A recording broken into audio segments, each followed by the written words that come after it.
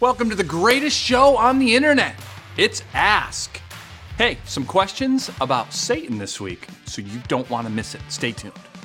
Hey, welcome back to Ask. Everyone, I'm Pastor Jamie at Cornerstone Church.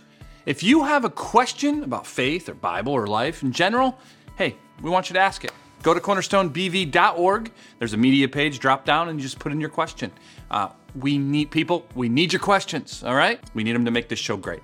First question. Pastor Jamie, I just started reading the book of Job and have several questions. First, where was Uz located? Okay, my answer is, this is a location that is lost on us. We just simply don't know exactly where Uz is located. There are some theories, but none have been validated. The biggest reason the detail is important for us, and still has in our Bible, I think, is it shows us that Job was an actual historical person. He's not a myth or a legend. Second question about Job, why would God ever allow Satan into his presence in heaven? All right, so we don't always know what God's motivations are, right? It's still important for us to note that in the book of Job, we see that Satan is summoned by God to give an account.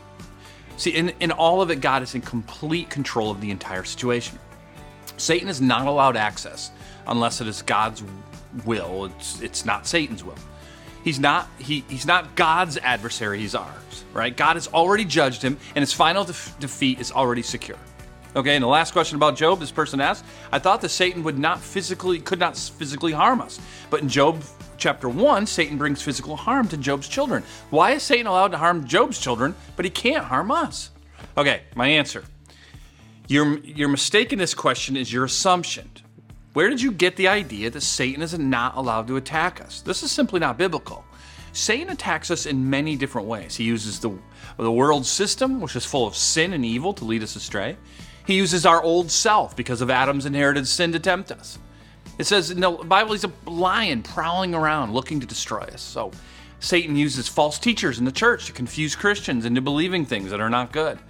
He 100% attacks us. Don't forget that. He hates us. And he certainly hates the God we serve. So that's why the Bible is full of verses about fighting temptation and evil. He even attacked Jesus himself. Why wouldn't we expect to be attacked? What I think you're confusing in this question is the idea of possession. It is true that that we as Christians, if that's you, can't be possessed by a demon because we have the indwelling of the Holy Spirit. However, we can be harassed and tempted by demons. So don't be scared about it. The victory is already won. But you must be aware of your adversary. And you got to put on the whole armor of God. Pray hard. Be in the scriptures. Have strategies that benefit your faith and keep you from temptation. We just had a good lesson on this for our youth group. All right, second question comes from Faith, age 9. I love it. Do we sleep when we are in heaven? What a great question, Faith. The fact is, this question about heaven, along with thousands of others, we simply don't know for sure. See, what we do know is we need sleep in this life because we live in a fallen world. We weaken, we get tired, we age, we need sleep desperately for our health. If we should die as Christians before Jesus comes back, we will be in his presence without our resurrected, restored bodies.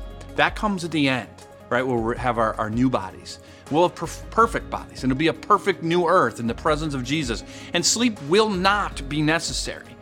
However, it is possible and even likely, in my opinion, that sleep will be some kind of part of our lives in some way. It's like eating and drinking.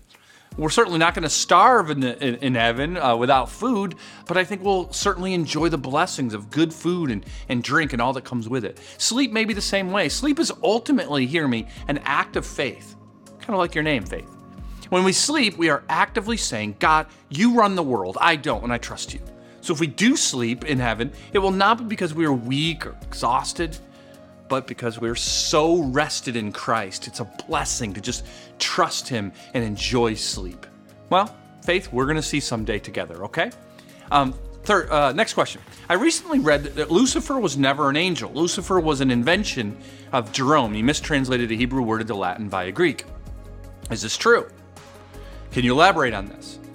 All right, you're thinking deeply, my friend, and I love it. The real question here is Lucifer mentioned in Isaiah 14 a reference to Satan. We often use the names synonymously, but many scholars don't believe that to be the case. You will see Lucifer as translated in Isaiah 14 as morning star or shining one. But please remember, Satan is absolutely a fallen angel, and the Bible has lots of references to him. The only issue here is Isaiah 14 referring to him or not? Well, the passage is clearly talking about the king of Babylon. The king had become so powerful, he thought himself to be God and higher than anyone.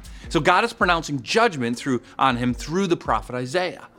In that judgment, Isaiah used phrases like he falls from heaven, he sought to ascend to the Most High, and he is relegated to the lowest part of the pit. See, these all seem like a larger reference than just a human king. And Jesus seems to corroborate, well, you say that, this in Luke chapter 10, verse 18, where he said, I saw Satan fall from heaven like lightning. You see, probably the best way to see Isaiah 14 is that it primarily points to judgment on the king of Babylon, but it also refers to Satan, who is the ultimate power behind the king and his ultimate judgment as well. Regardless, we don't need Isaiah 14 to know that Satan is real. He is a fallen angel, and he will be judged to the lowest part of hell. Hey, awesome questions, people. Keep them coming. We'll see you hopefully soon at one of our 3 gatherings this weekend, Saturday at 5 or Sunday at 9 or 11. We'll keep our Acts series going. And also, be sure to subscribe to our podcast and get all of our great content at Cornerstone BV Media, wherever you get your podcasts. See you soon.